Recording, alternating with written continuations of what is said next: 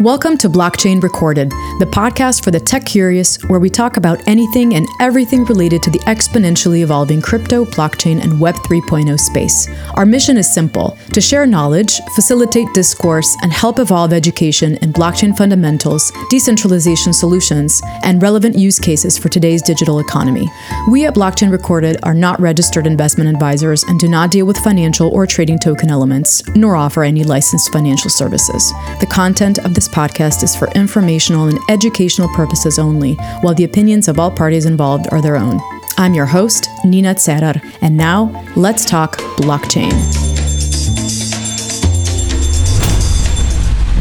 Before we begin, this podcast is possible by our sponsor at Ambire. The Ambire wallet is one of the top products in crypto asset management. It is the first open source, non-custodial smart wallet that delivers exceptional user experience combined with solid security. With Ambire Wallet, users can easily navigate the world of Web3. It comes packed with features like built-in swaps, cross-chain bridges, integrated earning opportunities, and more. In addition, Ambire offers things like human-readable transaction parsing, eliminating ERC-20 approvals and front-running protection. The smart wallet uses gas abstractions that allow for unique features like paying for gas with stablecoins. Users can batch multiple transactions to save time and gas fees.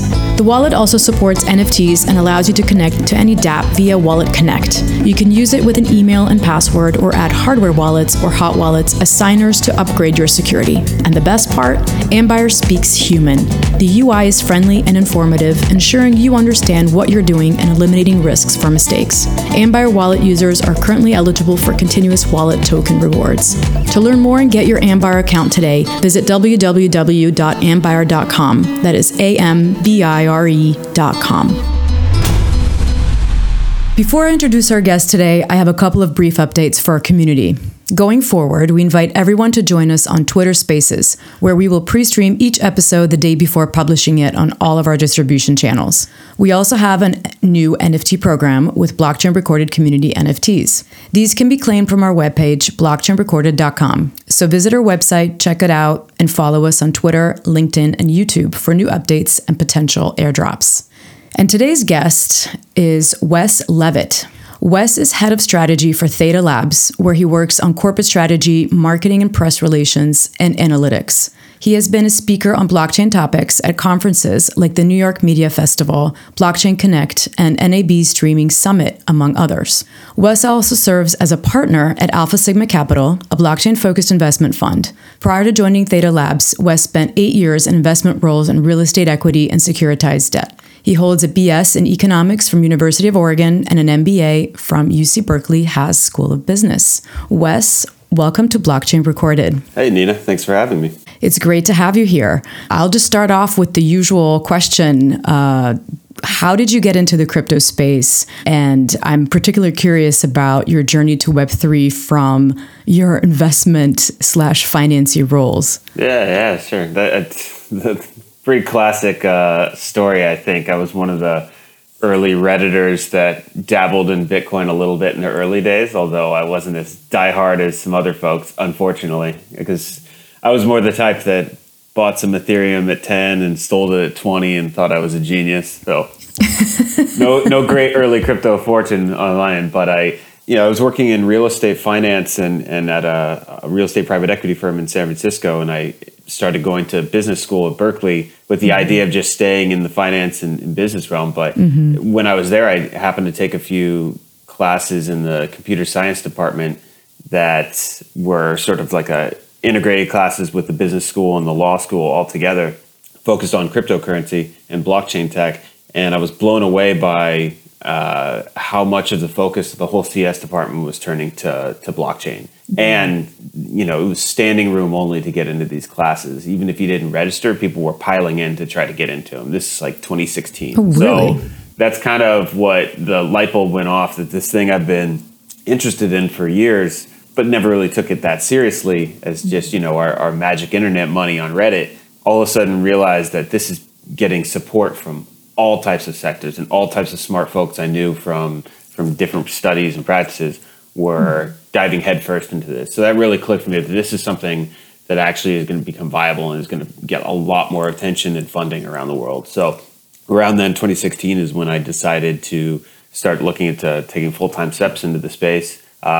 just by luck. One of my classmates happened to be interning at a VC fund that invested in Theta Labs in 2017. And so I got to know the team through that and joined full time in late 2017 and never looked back. Wow.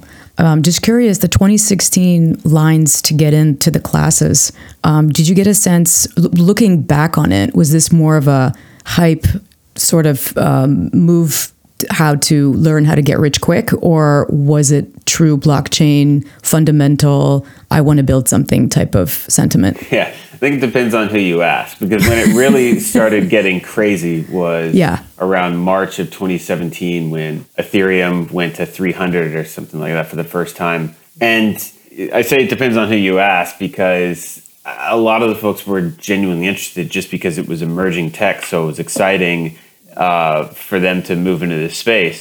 Now, there's always a little bit within that of, part of getting in emerging tech is there's the opportunity for great fortune. So I wouldn't say anyone was doing it for strictly financial reasons, but I don't think it was lost on anyone that if this is going to change the world and you were on the ground floor, there is a lot of opportunity for you. Mm-hmm. Mm-hmm. When did you join Theta Labs? So I started consulting for him in fall of 2017, and then this is when Theta itself was in sort of stealth mode, the blockchain itself. And then I joined full-time right as we went live with it, which is, I think, February 2018, actually. Okay, so it's been a while. Mm-hmm. Yeah, I actually just, preparing for this podcast, I listened to one of the AMAs back in December. So your panel, it seems very experienced, and it sounded like you've been on board for a while. But yeah, this brings me, obviously, let's talk about Theta and try to paint the macro picture to understand a little bit more what we're talking about. So Theta Network is a layer 1 blockchain platform focused on video, media, and entertainment. That's what your website says. Yeah, correct. It would be great just to focus first on the background of Theta. So, which I understand also listening to the AMA and doing some background research, it's an extended ecosystem with obviously a Theta Network, and then you have Theta Video and Theta Drop with NFTs and so forth. But as I understand, its core solution is to decentralize content delivery, or more specifically, you're solving the peer-to-peer video content delivery. Yeah. I mean, feel free, you can dissect that. But it would be great if you could just first take us through maybe the traditional content delivery network technology industry, just so we can understand the concept, and then we can go from there. Yeah, sure. Our origin story does a good job of kind of explaining how we got here. And yes, it's ecosystems expanded to a lot of things that touch different pieces of media and entertainment now. But at the base of it, the reason why we had the idea to launch Theta blockchain in the first place is because Theta actually comes out of a company and video platform called Sliver TV. That's still the parent company of Theta Labs, wholly owned. And what Sliver TV was is an esports focused video platform. It originally solely in VR, but then moving into your typical linear content like you'd see on Twitch. And like a lot of early startup video platforms, even though the company was having a good deal of success, had several million MAUs, was doing live VR streams for ESL and DreamHack and these big esports tournaments around the world. What they realized pretty quickly is that when you're not buying CDN bandwidth on the scale of a YouTube or a Twitch, it's extremely expensive on a per byte basis. So it's very difficult to actually get to that point of scale because it's just far too expensive unless you're reaching the hundreds of millions of MAUs. So, and just the high level, since you asked about the traditional CDN. So it's companies like Akamai or later it's been to a great extent taken over by cloud services like AWS or Google CDN or Azure, where they actually do the heavy lifting of moving a video in a data center somewhere that you want to watch to your device. So if this is stored in Boston, a video you want to watch on YouTube is stored in Boston, how does it actually get from that data center to the phone you're on in Los Angeles or the computer you're on in Tokyo or so forth?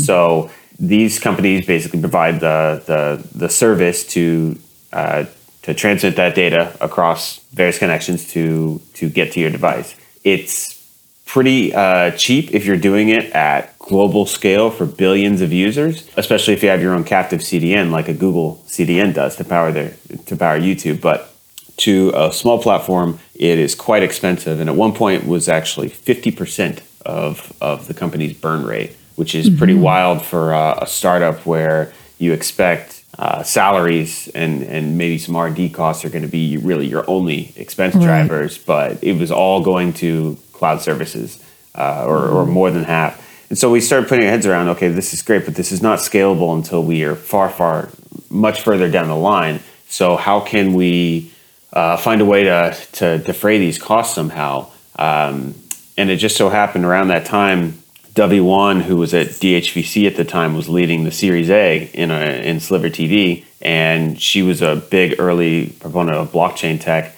And she said, well, you've got these pockets of users around the world, like hardcore fans of this Brazilian esports team that are turning in by the thousands to watch. Why not take advantage of them with a peer-to-peer network where they can relay the video amongst themselves with just the extra bandwidth they have available? And that's been tried a few times. You see the proto version of that in BitTorrent. But the key difference that we thought of with her was if you issue a token as part of this protocol where if you share this video with your neighbor nearby and take some of that burden off the video platform, you can actually earn these tokens as a reward for doing so. So think of it as like a more firmly incentivized version of BitTorrent where you have a reason to stay on and share videos rather than just the ability to stay on in BitTorrent, like, you have to keep your ratio where you're seeding enough to justify what you're downloading. This incentivizes users to go beyond that and actually stay online and continue to relay that video to everyone else in the area. And of course, to us as a video platform, the key was that greatly reduces the amount that we have to pay to AWS because the users are doing this work for it. In some case, 70, 80% less bandwidth usage on our end because you share it 5 times to users within a given region, and then they share that video with 10 other users per person.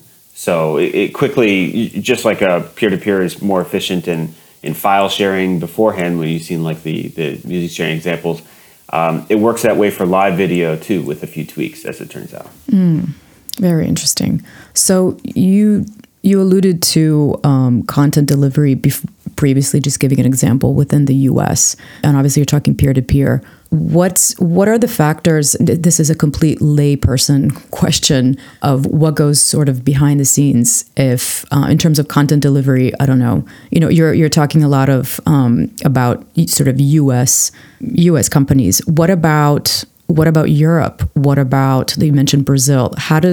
What are the factors? Is there any regulation factors that are involved here in terms of the content delivery, or that does not even matter? Yeah, so as far as what content you're allowed to distribute between? Yes. Yeah. Yes. So it all depends on what the content is. So, for example, like if we, in the original form in Sliver TV, which in case anyone's watching was confused, it has since been renamed Theta TV. Right. If it's users streaming on the platform, when you sign up for a Theta TV or a Twitch or any of these, you are allowing that content to be streamed anywhere that platform serves. So you basically, you are giving the rights for that stream to be used by any user around the world. If it's something like a movie from MGM or Lionsgate, like we've streamed before with licensing deals onto Theta TV, that's much more strictly governed by the agreement that you license that content. So that it's not a government regulation, but the content owner, when they give you the rights to that contractually, like oftentimes it would be, we have the rights to show this to users in US and Canada. And then we have to geo-block anyone that's trying to watch from an IP address outside of the places we have rights to. Yeah, I'm just thinking of like a basic use case YouTube scenario, like being able to see a YouTube video, I don't know, in Europe, but not being able to see it in the US. Yeah, I think generally the EULA for when you sign up for YouTube says you give the rights for anyone to, although I'm not totally certain on that. But I think that's basically like you more or less agree when you use the platform that we're going to show this to whoever we want. Right. So who all is part of your user base now? Yeah, so it's Actually, it's evolved a lot because quickly after we implemented the underlying blockchain in this peer-to-peer video sharing protocol on Theta TV, and it worked and reduced our costs, we realized this is probably a lot bigger idea and a lot bigger opportunity for what we built here, the infrastructure, than it is to actually try to make Theta TV the biggest platform in the world. Because around that time, 2018, 2019, is when you also saw a huge number of new video platform entrants come in with enormous amounts of money. Like your Caffeine TV raises $200 million. There was others in Southeast Asia that were raising even more, basically trying to fight off Twitch or YouTube and take it over. And what almost virtually all of them failed. And the reason is just there's a huge network effect to having a platform where everyone already is.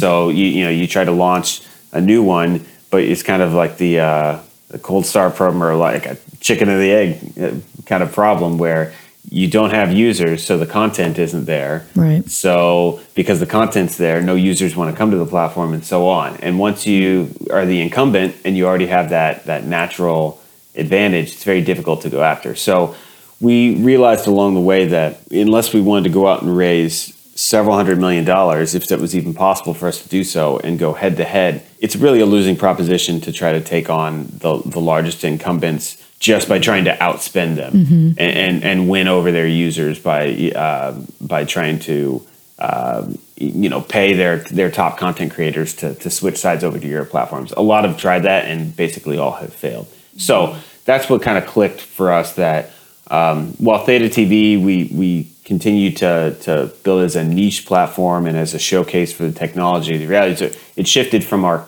customers or our primary users being the end user, and to more of a B2B type situation where we've built this protocol that helps video platforms deliver video more efficiently and introduce token incentives, which can drive user growth and user view times and such. And now really the users of the protocol to some extent is changed to other platforms that we're trying to introduce this technology to. Yeah, I was pretty blown away when I saw like a NASA rocket stream on using, I guess, Theta TV. Yeah, it's so cool. That was yeah. That's right. They've been one of our. We've done a bunch of different live events at their rocket launches, which has always been really popular. Yeah, that's just amazing. So in terms of okay, your user base. So a content creator can use the Theta framework to set up its own CDN, essentially. Yeah, in a sense. So as we expanded the protocol, we also launched a standalone piece of software called the Edge Node, which it's almost like instead of you all going to Theta TV and you can relay the Theta TV stream with each other.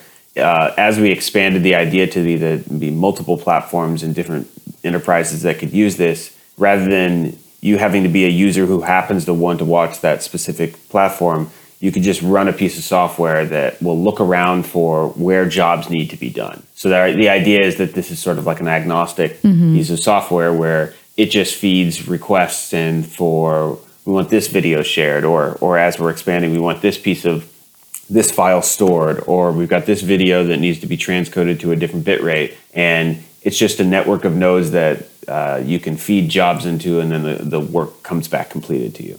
So that's about 10 to 15,000 on a given day, usually about edge nodes that are running out by users around the world that are doing this work. Yeah, this is great. So it would be great to maybe dive into more of the technicals. You just said in terms of the edge node. So by running, and you alluded to this before, by running an edge node, the user shares his or her resources such as storage, bandwidth, and etc. So maybe help us grasp the concept here. Because this also goes into basically Theta's protocol and UI-based solutions, right? Mm-hmm. Yeah, it started out specifically that this piece of software allows you to relay video to other users when it's requested, but then it started to become that we have this community that's going out of their way that's saying, I have a lot of excess bandwidth. I want to run this node and I want to do even more. I've got a bunch of storage available, or I have access to this cloud instance where I have cheap storage, or I have processing power.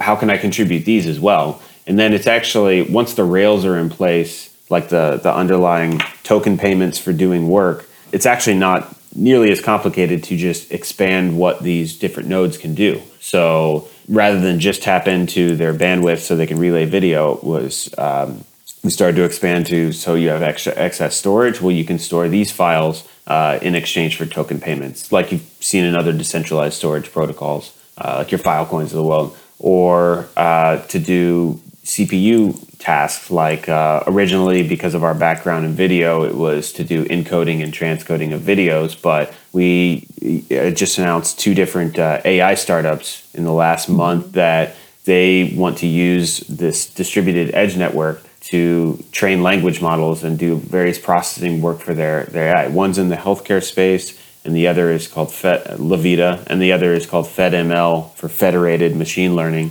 where they have certain tasks that they think can be done more securely if it's on a distributed network rather than all in one centralized entity like a data center. And so what I'm getting at is we started with video sharing, but once you have the bones of this network in place and a bunch of users around the world with their devices connected, ready to do work, then you can kind of abstract that away and realize this is a powerful network that you can basically point it to do anything. You know, if you have a certain amount of processing power on this network, you can just say, well, now this enterprise would like you to do this AI model training, and then it just goes to it. The Blockchain Recorded podcast is a media partner with the Stronger Together Challenge Initiative. Our collaborative role extends to hosting topic-specific panels to facilitate discussion and perspectives within varying industries related to the Web3 space. Let us have a few words with Laurent Perello, the initiative founder. Laurent, what is the Stronger Together Challenge Initiative? First, we have to mention that it's an ecosystem initiative. In other words, a voluntary movement encompassing leading partners and projects of the Tron and BitTorrent chain ecosystem. What are the main goals of this initiative? The main goal is to demonstrate the powerful together effect. As I used to say, together is much more than a word. It's magic. We aim to show to the whole crypto industry and beyond that the Web3 revolution is not about competition, but rather about cooperation. You know, we are really supportive, welcoming, open-minded and inclusive. It's not a marketing speech. This initiative is also a way to confirm our long-term commitment, regardless of the bear or bull market situation, and our determination to keep on building every day, guided by a long-term vision and a humanistic philosophy. Thanks, Laurent, for illustrating what Stronger Together stands for. Season 1 of the initiative successfully ended, while Season 2 is planned to start in December. Let me also mention that panels will be celebrated by NFT airdrops. Stay tuned for further updates. I want to take a few steps back and talk about first, so Theta's blockchain.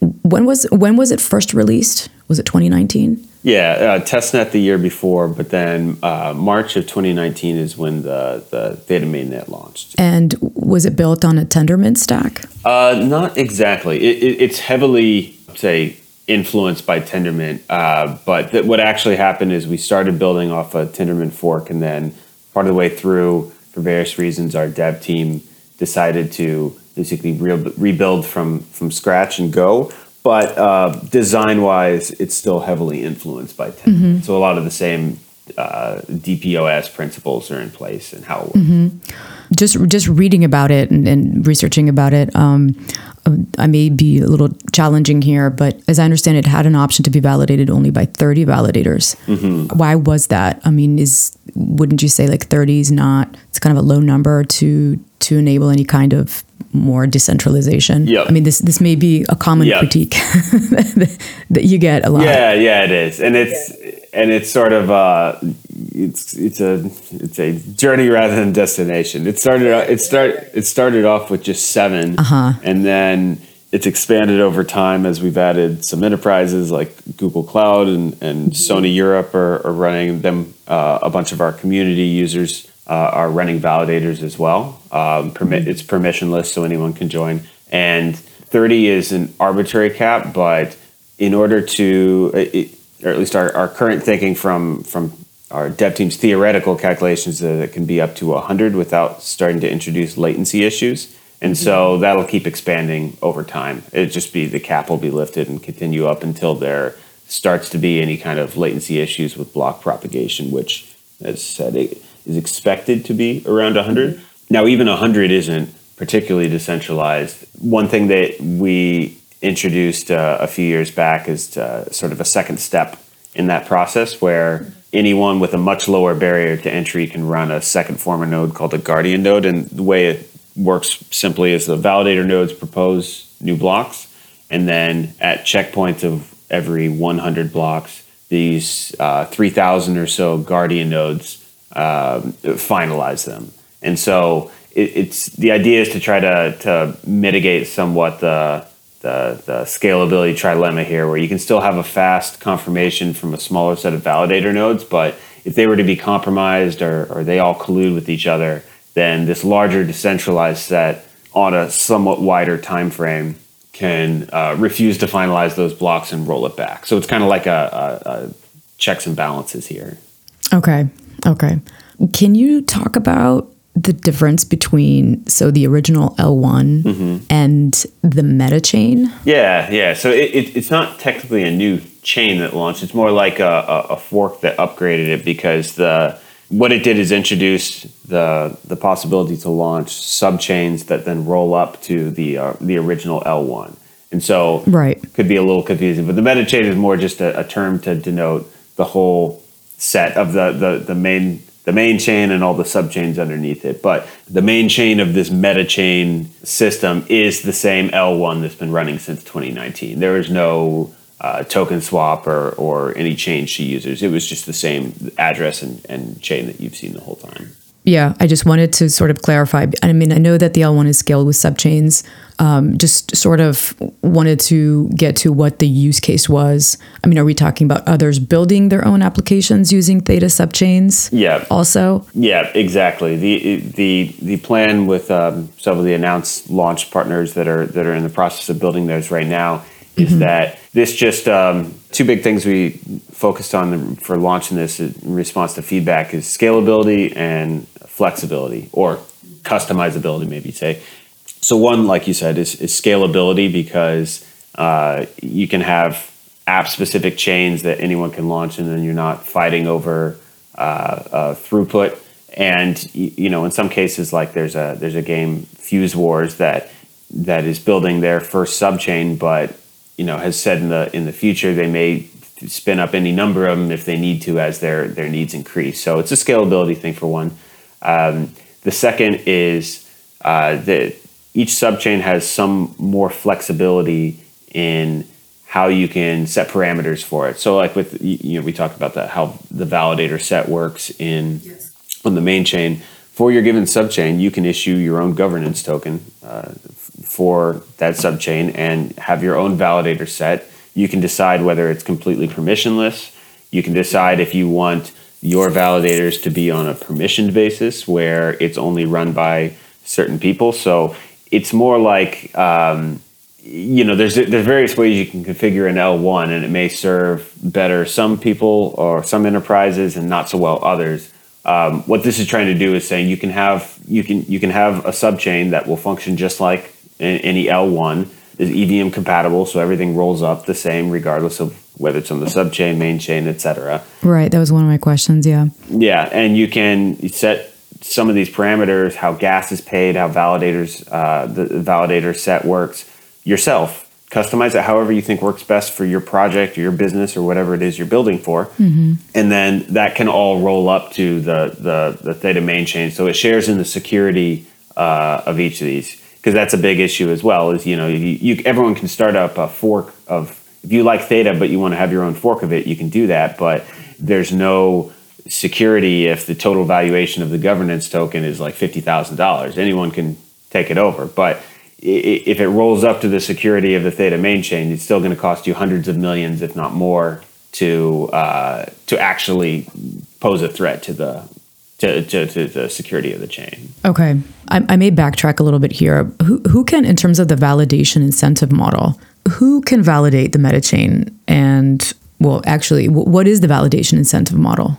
Yeah, so there's two main tokens in the, we say native tokens in the Theta ecosystem. Anyone can create their own, and similar to any other L1 that you're familiar with. But the two ones that are native to the blockchain itself are Theta, which is the staking token, which every validator or guardian stakes. Proof of stake, yeah. Yeah, and then Theta Fuel, which is the gas token of the protocol. Similar functions as most people are familiar with, but it's split into two as opposed to both being in one as, say, ETH, where you will stake it and use it to pay for gas. To run a validator node, anyone can do it with 200,000 Theta. You just have to stake that amount of Theta, and then the incentive is that you earn pro rata the new Theta Fuel gas token that's created with each block. So it's less complex than it sounds. It's really the same as most proof of stake protocols, where you earn a percentage of the new issuance. Sure. It's just split into the form of two tokens as opposed to all of that being wrapped within the one.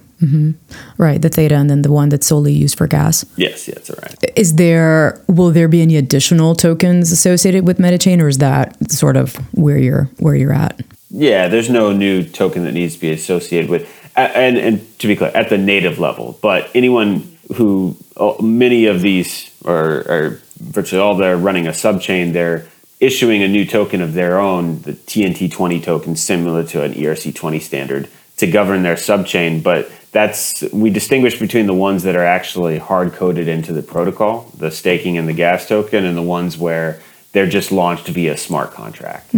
So like if you run, Blockchain Recorded wants to spit up their own subchain, you issue your own, the BRP token that governs that subchain, that is still going to be issued via smart contract in the same way that, like if you think in terms of Ethereum, ETH is not issued via smart contract. It's just native to the blockchain existing. Whereas, say, Chainlink, there's a Chainlink smart contract that created the Link token. That distinction is that there will only ever be Theta and Theta Fuel as native tokens to the protocol. But yeah, there's already dozens, and I'm sure hundreds in the works that'll be issued via smart contract, just like you've seen proliferate in other L1s. Yeah, thanks. I think I probably picked your brain in terms of the technicals. Oh, good. But it helps to understand. I mean, we have an array of listeners, and anywhere from the newbies, normies, to people who want to understand a little bit more. So it's definitely helpful to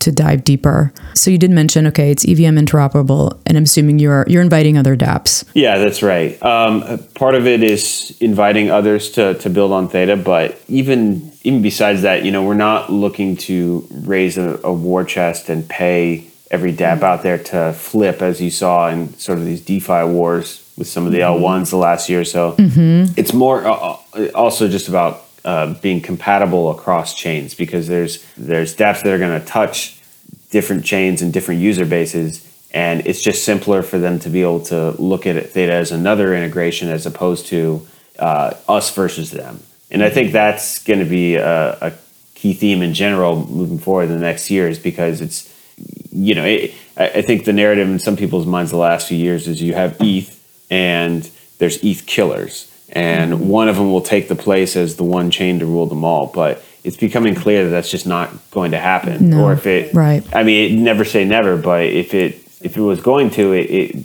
probably would have already. And now you see even more that different L1s with different specifications or different focuses to serve different communities are coming up and gaining traction. So we think it's probably going to be a situation where these will all coexist, and it make a lot more sense if we can all communicate with each other rather than be these walled gardens fighting over exactly, trying to steal this app to come over to ours when really it can live on both. Like Tether and USDC, I think that really drove home the point to a lot of folks that if you have a token or a dApp, it's going to coexist across many different chains. It's not just going to live on one, and if it ever moves, it's a big transfer over. It's going to live across both, and if the majority of these chains are EVM compatible, that does simplify a lot of that communication. No, absolutely. I mean, it's definitely healthier to think about it that way. It shouldn't be so cutthroat. That's sort of goes with the ethos also of Web3. we want to be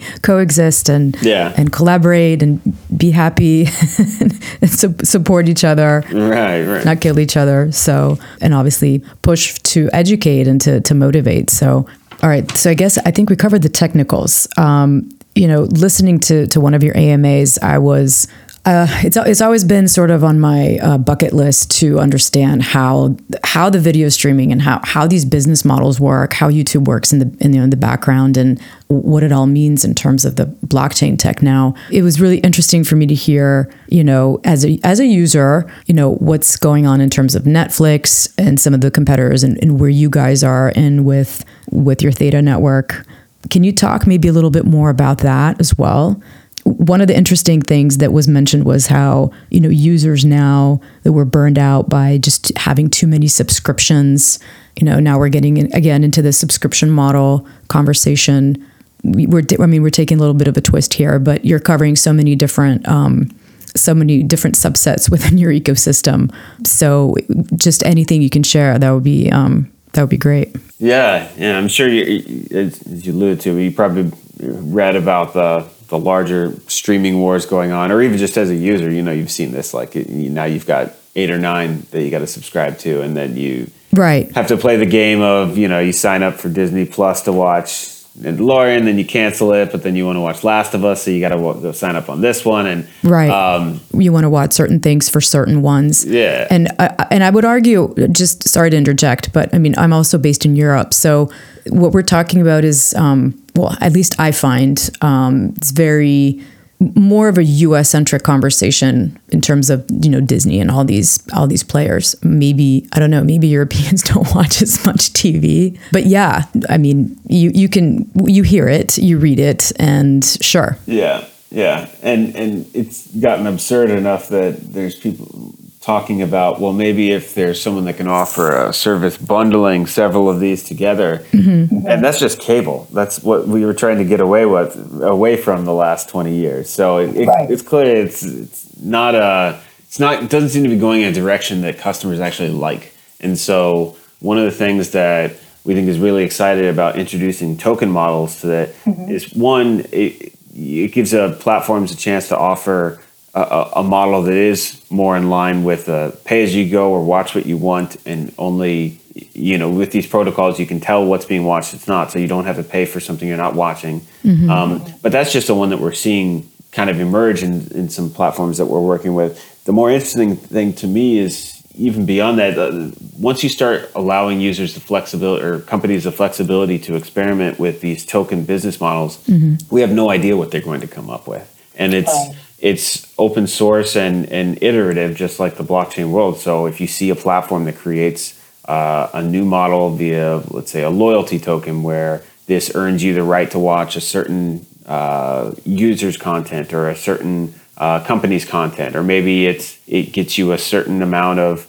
hours per month or something like that, and with a single NFT that gives you the right programmable rights to what you can or can't watch. There's probably interesting new models that they're going to come up with as they start iterating that we haven't even considered yet. So giving them that flexibility and encouraging this experimentation, just like you see experimentation like in DeFi, where it just builds and builds and builds upon itself way more than people probably had ever even envisioned when it was just MakerDAO starting out. I think that's what's going to create a really exciting change in how these companies are delivering video to it. And I like to use an example of one called Replay. That's a startup that we led the seed round for. And they've since launched a video platform called Rewarded TV. And they are actually kind of combining this crypto iterative model, but with token incentives, but with traditional content, because they come from a traditional video background and they've struck licensing deals with a lot of great Hollywood studios. But then they're using the token rewards with this token they launched on Theta blockchain to incentivize users, and now starting to implement where you can use this token to pay for content you want. You don't pay for content you aren't watching. And so I think they're my favorite to watch around. Is basically like, this is the the great experiment they're doing. And I'm sure, every time I check in with them, they've come up with a new way that they're going to let users experience content via these new token incentives. And so I think it's just going to be a really exciting time of experimentation among these businesses to try different things and see what's more satisfactory for users beyond the subscription model. And they can do it a lot faster because these startups can very quickly spin up a different idea than say the lead time for a Netflix or a Disney to change their model. It took Netflix 10 years to decide to do an ad tier. Right. Again, like it's just the pace is a totally different world. Well, I mean, just watching Netflix, I feel like it's stagnating just by its sort of user interface anyway. But what you just said, yeah, token economy, the genie's outside the box, right? So the token economies looks like it's the way to go. I think in terms of being consumer or just user focused, is that making it easy for people so it's not so confusing and so complicated. And I think a lot of people just feel like this is just too much. There's so many. I don't know which ones to choose. Of tokens. Just in general, as a user, just trying to, like you said, in terms of having subscriptions. Just I'm going back and just basic. Oh yeah. It's just it can be overwhelming. But yeah, making it easy, user friendly for the grandmas out there. Yeah, that's why I thought you meant in the first place is making it easy on the crypto side, which is 100% true. I'm not an ideologue in crypto in the sense that I don't think that the way you onboard each user is by first teaching them about a wallet address and private keys. Otherwise, none of them are going to be using these platforms. Right. The vast majority of people, it's not even just that they're ignorant of this stuff. They don't want to know about it. They don't care. We're never going to have that killer app that uses blockchain under the hood if we're demanding that they first take a blockchain course and understand it. Just like you and I don't need to understand the bare basics of how like TCP/IP works in order to use the internet, and I don't think all of us should have had to learn that just to get on a Zoom call. Same principle. Well, there's some who want to know, but that's not a lot of people. Yeah, and it shouldn't be a requirement like that. Obviously, the world is better if more people understand how it works, but we can't expect everyone to dig in that deep, and so. Yeah, it's like with Replay and some of these, like we always encourage them to, treat it like an onion. Like the first users, the frontline users, they shouldn't have to know anything more about crypto if they don't want to. Mm-hmm. You allow them to peel back layers if they want to understand deeper about how it works, or maybe for more advanced users, then they have access to their own wallet and then they can withdraw tokens. But you don't hit them with all that in the first 10 seconds of introing your video platform, because at the end of the day, a video platform, if someone shows up on your website, it's because they want to watch video, right. Not because they want to learn about crypto. Now, if they're excited about all these benefits they're earning, and now how this token can be used in other ways, or this other platform also says if you have rPlay tokens, you can now get this content over here. Great. Yes. Now here's a page that teaches you all about this, that you click through to it, but starting from the wrong place, the first thing that they have to do is connect their MetaMask wallet just to watch the first video. That's crazy. Well, that's a big barrier of trust, and that's a big barrier to break, right? Just to hook someone to actually go there. Yeah. So we've covered MetaChain, we've covered Theta Network, talked about Theta. Well, there's also Theta Video. Is that different from Theta TV? So we have our Theta Video API. Oh yeah, that's API. That's for devs. Yeah.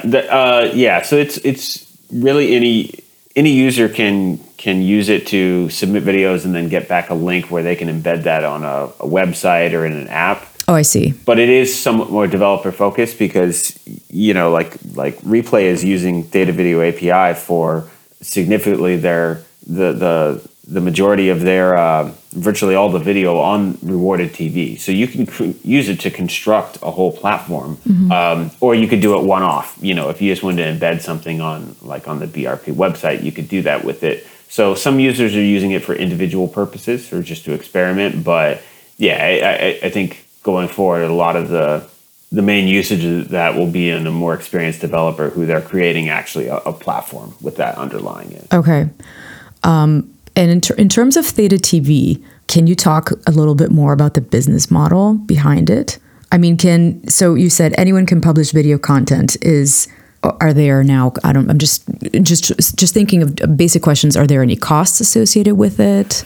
Yeah, there's no cost associated, but we keep it as basically to for the existing community that uses it regularly and has been for years, and like I said, as a sort of a playground or testing grounds for new features that are rolling out. So there is some ad-supported revenue that we get from that, but really it's not much of a cost center or a revenue driver for it. It's more just this is beneficial to the ecosystem for us to be able to have this to show off how new features are working to roll them out. But yeah, like I said, we don't have any plans to drive a huge amount of marketing dollars to it. And so in its present state, it doesn't cost a whole lot to maintain it. Okay. We're more focused on giving our partners and platforms like Reward TV to give them the tools for success than to make Theta TV take off. I see.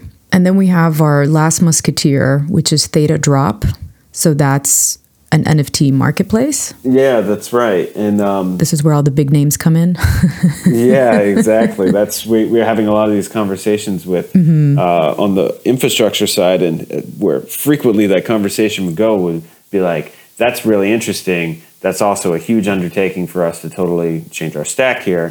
But also, remember this conversations were often happening in the last 18 months or 18 to 24 months. So, your American Idols and Katy Perry and other clients of CAA, because CAA was one of our seed investors, saying that's all great. We also want to launch NFTs. So can you guys have this blockchain? Is that capable of that? And we said, well, of course it is. It's EVM compatible, but they're not going to launch the smart contracts themselves. So we started to realize, okay, we're getting a huge amount of inbound interest from people that want to launch these NFTs with us. So it makes sense to build a platform to support that as well. And then a lot of our community rushed in and started releasing their own NFT projects, which was really cool to see those come up organically. So it's not core exactly to what we're building with decentralized video and compute and such and supporting these platforms.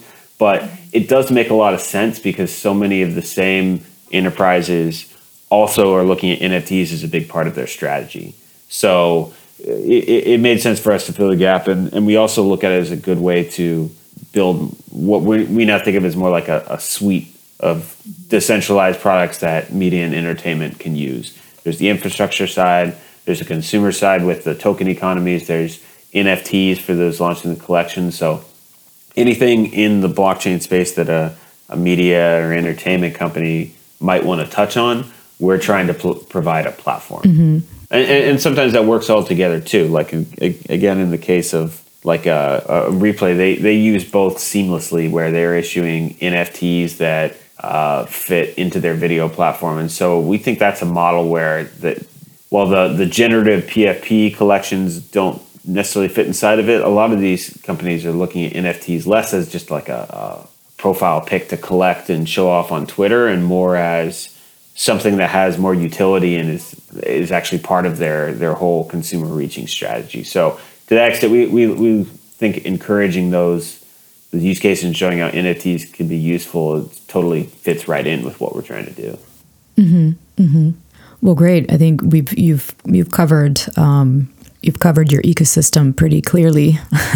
What can we expect, or in terms of your roadmap? Given we're February, so like what's in store for the next year? Yeah, the biggest focuses we have are continuing to build out this edge network and giving it more ability to basically have different use cases. So, like I said, storage is one that we're expanding this year, so that video files can be stored across this decentralized network, or even the NFTs themselves can be stored, not just have the token exist on the blockchain, but the actual picture or the video that underlies it also to be stored on this decentralized network. You probably have heard the case where like the the the storage bucket goes down and you've got an NFT that's immutable, but it points to a dead link. So what do you actually have anymore? So moving even the thing it points to, whether it's a picture, video, whatever it is, on not on chain, but on this decentralized network as well. So it's truly immutable too. That's going to be a storage focus on the storage element. And then with our MedChain rollout, we're helping a lot of different firms and community projects that are building out their own subchains. And so on the dev side, we're working with their teams to get those spun up and get those off the ground and help them launch their own ecosystems on these subchains. How many devs do you have? On our team internally, it is 12 or 13, I believe, right around there. Okay. So we're still quite small. That's why we have a focus on collaborating with other projects that are building in the space, because we're definitely not taking the approach of we're going to build it all ourselves. We try to build the core chain and the tools needed for others to build around us. That we see that as a way to use other talented developers as like a force multiplier, because obviously 12 people by themselves can only build so much, but we think that fits with the ethos of the space as well. We're not a big closed source company that's going to do it all ourselves. We're going to be working together with a lot of folks. Well, that's the way to go. Yeah. I wanted just to, so your dev team is about 12, 13, and you're based in Europe. What's the decision behind that? Are you, is there a big Theta community where you are, or? Yeah, it's a bit personal and for Theta. So I was based in the Bay Area like most of our team, but right in the we were obviously working from home for years, really. In that some time, of us still are. Yeah, exactly, and and some of our team is still distributed out as well. And so at the time, my wife got an offer from Microsoft, but the last minute they decided she. Instead of San Francisco, they wanted her based somewhere in Europe, since she's from Europe originally and speaks 4 languages. So they said, you'd be more useful over here, which would have been a tough call in other circumstances, but our team had already been moving to working distributed in the first place. And we'd been talking for years about how the Theta community over in Europe and some of the companies that we've been talking to say we never come over here. Yep. And so it actually worked out nicely, because it was no problem at all from a corporate standpoint, since we wanted to be more distributed in the first place. And then it's given me an opportunity to spend more time out here with the Theta folks out here. So like we're talks of organizing more Theta meetups up here. I've been able to spend more time at the conference, check it out here, and spread the word. So it's been a good move overall. Well, kudos to that, because most of, in terms of guests and talks, and it's mostly US centric. So it's really good to also hear that there's also distribution overseas. I mean, obviously it's not just Europe and US, and there's Asia and other ones, but still it's good to have people all around. I mean, you are global, so that's a good move. Yeah, absolutely. We made a few hires in Seoul recently, and some of the teams that we're working with are these new these AI projects are Singapore based. So it doesn't make sense for us all to be so tightly held that we all have to be in Silicon Valley. I mean, It doesn't hurt. There's a great ecosystem there, and there's reasons why people went there in the first place, but it's a distributed space. Like, we have to be able to have focus in other places as well. Well, and there's a lot of talent elsewhere too. I think that's maybe sometimes overlooked, and maybe there's like a language barrier or whatever. And but yeah, you're right. It is a distributed space, and that's definitely the good way to go.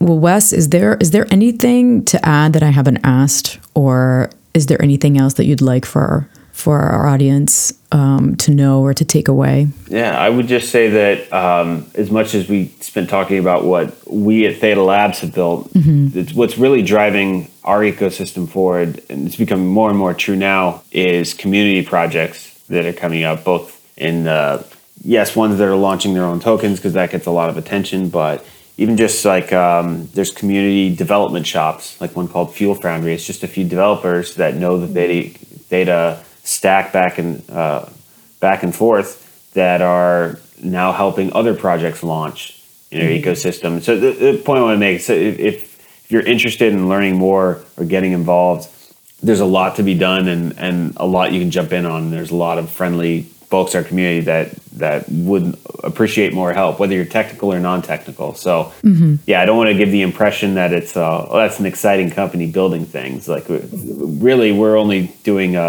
one piece, and over time a smaller and smaller piece. It's really your listeners that want to jump in and help a project that are going to make a difference. Sure, I think one of the key words that you said was community too. So it's very important. What's the best way to follow your work or give you a shout, contact, or participate with Theta? Yeah. So with it, if you want to just see the latest news or follow what's going on, get updates, our Twitter is Theta_network. Or you can go to thetatoken.org and to see all our links, for example, to start off on our GitHub or join one of our community channels. Awesome. Well, Wes, thank you so much on this deeper Theta dive. Like I said, it's been on my bucket list to dissect and understand actually Theta's connection to the media world, and let alone understand how the business and protocols behind content delivery work and live streaming networks, etc. Like I said, I imagine your audience is increasingly global, so which calls for podcast discussions like this. So thanks so much for being with us, and all the best for the year ahead. Yeah, thanks a lot, Nina. Great talking to you today. Thanks, Wes. Thanks again to our guests, and thank you everyone for listening. Thanks also to the Bariam Music team for providing their music. You can check them out on bariammusic.com. All of the supporting information is on our website, blockchainrecorded.com. You can listen to us on Google, Apple, and Amazon podcasts, as well as on YouTube, Spotify, Radio Public, and Stitcher. You can follow us on Twitter and YouTube, where we are super grateful for your support. Stay tuned for our next episode.